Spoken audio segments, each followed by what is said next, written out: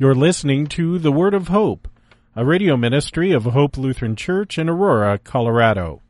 Our preacher is Pastor Brian Wolfmueller with today's Word of Hope. This, the first of his signs, Jesus did at Cana in Galilee, and manifested his glory, and his disciples believed in him. You may be seated. In the name of Jesus, Amen. Dear saints, we consider the gospel text put before us by the Holy Spirit under three categories. Jesus turning water to wine at the wedding at Cana. And we'll consider how Jesus likes marriage, how Jesus likes wine, and how Jesus likes you. But first, Jesus likes marriage. We should know this because Jesus, after all, invented marriage. I mean, it was he who put Adam to sleep and crafted Eve from his rib and gave them to one another so that the two would become one. But this gift of marriage is always assaulted by the world and by our flesh and by the devil itself. And marriage, the Lord's gift of marriage, is assaulted on two fronts. The first is of the super spiritual. Those who would claim that marriage is too earthy. This would be something like the monks of the Middle Ages or the ascetics of the ancient world, or even the Catholic Church today, which forbids marriage of priests. They would say that marriage is an earthly estate with earthly duties, and if you're married, you cannot attain to the high spiritual estate that you can when you are single. And they would use Jesus as their chief example. After all, Jesus never had an earthly wife, never had any earthly children. But against this, Jesus decides that the context of his very first miracle is this wedding feast.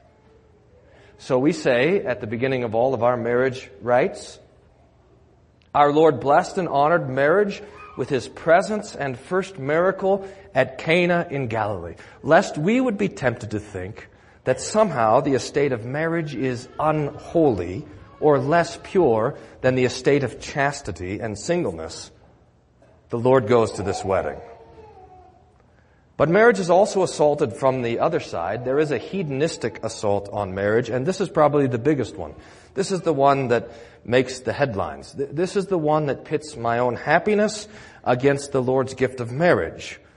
And it manifests itself in divorce, or in the discussion of two men or two women being married to one another, or even in the idea of our culture that it is good and right for people to live together before marriage. Like marriage is like buying a car that you have to take it on a test drive or something horrible like that. And this whole assault is because marriage is supposed to make me happy. I've heard this before. Especially when the devil is tempting a couple with divorce, and the justification of it is, well, Pastor, doesn't the Lord want me to be happy? And the answer is, the 6th commandment comes before the 9th and the 10th commandment. In other words, we find happiness not by breaking the Lord's commandments, but by living according to them. And if you're married, you know this: the Lord wants you to be married. Jesus likes marriage. And we see in the text that Jesus likes wine. I don't know if I've ever preached about wine before. We'll try it and see how it goes. Wine is another gift of the Lord, like marriage. And it's assaulted, like marriage and every gift of the Lord, by the world, by the flesh, and by the devil. And it also is assaulted on two fronts, just like marriage. There is the super spiritual attack on wine, which would say that any drinking at all should be forbidden. I think G.K. Chesterton, I don't remember if this is G.K. Chesterton or not, but I think it was, and it sounds like something he would say anyways. G.K. Chesterton said that if Muhammad would have shown up at the wedding at Cana, he would have turned the wine into water. And that is the tendency of the super spiritual, to forbid drinking at all. Some of you have friends or family that might be members of churches that forbid drinking altogether. as if it's too earthly or too human or too dangerous. Jesus does not see it as a danger. In fact, the amount of wine that Jesus made at the wedding at Cana would have been enough to supply the village for months. They wouldn't have had to go to Costco at all to fill up the wine cabinet. And remember, it was good wine. More about that later. But there's an assault on wine on the other side as well, and that's also the hedonistic assault on wine, and that is drunkenness. Now, all over the Scripture, drunkenness is prohibited and sobriety is commanded. I spent a lot of time, in fact, a couple of years, trying to sort out what commandment forbids drunkenness. First, second, third, fourth, fifth, sixth. Normally when you ask people about that, they'll say the fifth commandment because they understand that drunkenness does us physical harm. And that's true, but that's not enough. I, in fact, don't think that there's a singular commandment that forbids drunkenness, but rather, drunkenness is forbidden by the law in general. Because what drunkenness does, if it's through alcohol, through wine, or through beer, by the way, we should include beer in the Lord's gift of wine as well. They just didn't have a word for it. But it's there, I'm sure. But you see, the problem with drunkenness of alcohol or drug use or anything that would affect our sobriety is that it deadens our conscience. You have a conscience, and one of its functions is that it prevents your sinful flesh from running away with itself. It's a restrainer. It holds you back in some ways.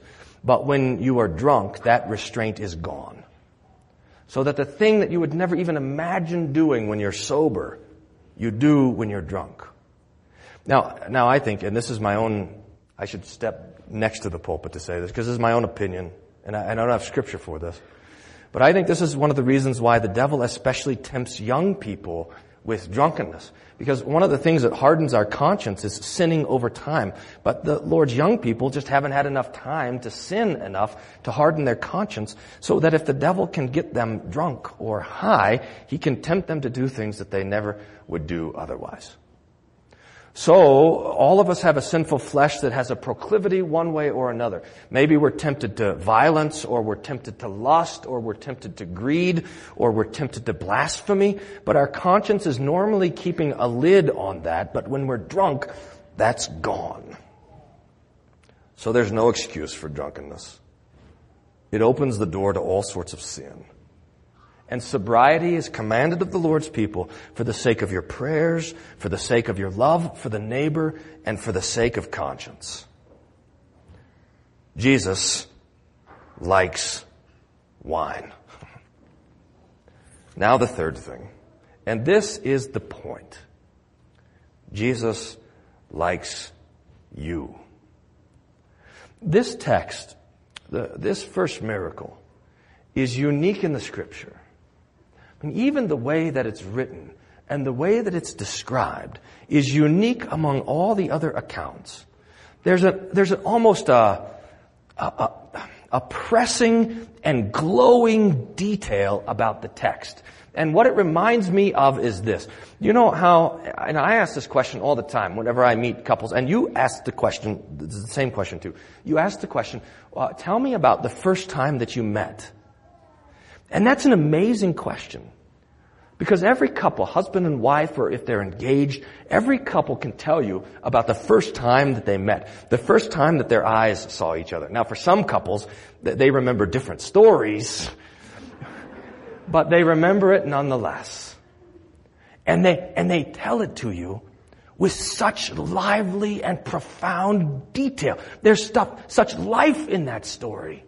Even if it was 50 years ago, 100 years ago, it was almost like that happened just yesterday.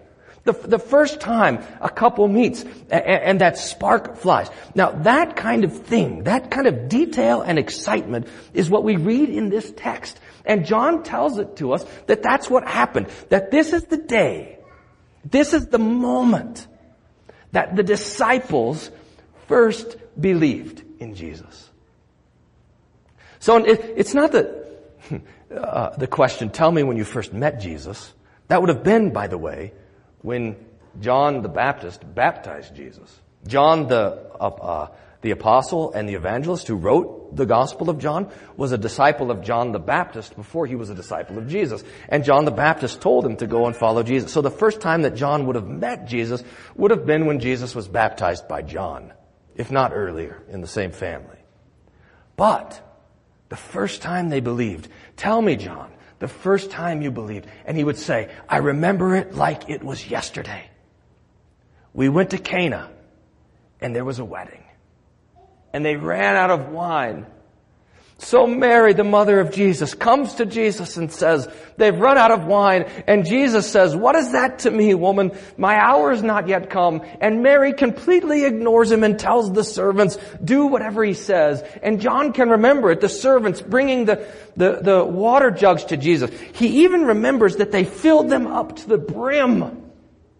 And that Jesus now says, take some from the water and bring it to the master of the feast. And he brings it to him. And then John remembers the conversation. His eyes must have been as wide as saucers as he watched the master drink what he thought was water, and now it's wine. And he goes to the bridegroom to rebuke him. Everyone puts the good wine out first. And then after the people can't taste it anymore, they put out the cheap stuff. But you've saved the best until the last. And you can believe that every time the Apostle John would have gone to a wedding, he would have remembered this day. Every time the Apostle John would have taken a glass of wine with dinner, I wonder this sometimes, if he would have tasted it to compare. Not as good. He would remember this day. Every time the Apostle John would see a jug of water, he would remember this day that he first saw the glory of Jesus manifest. The one who turns water to wine. The one who turns death to life. The one who turns sin into righteousness. The one who is God on high and yet sinks himself into your flesh, into your sin, into your suffering, and into your grave so that he could give you his joy and his peace and the forgiveness of all of your sins. Oh, John remembered. And he wrote it down for you so that hearing you, dear saints, would believe in Jesus and have life in his name. Amen.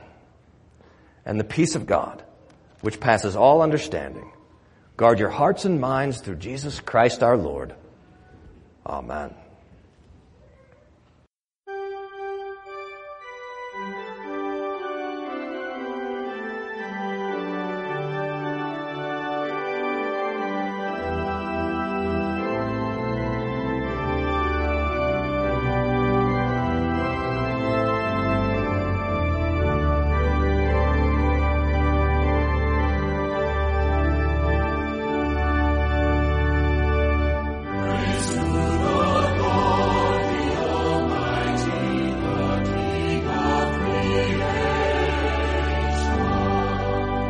We hope you were blessed by today's Word of Hope.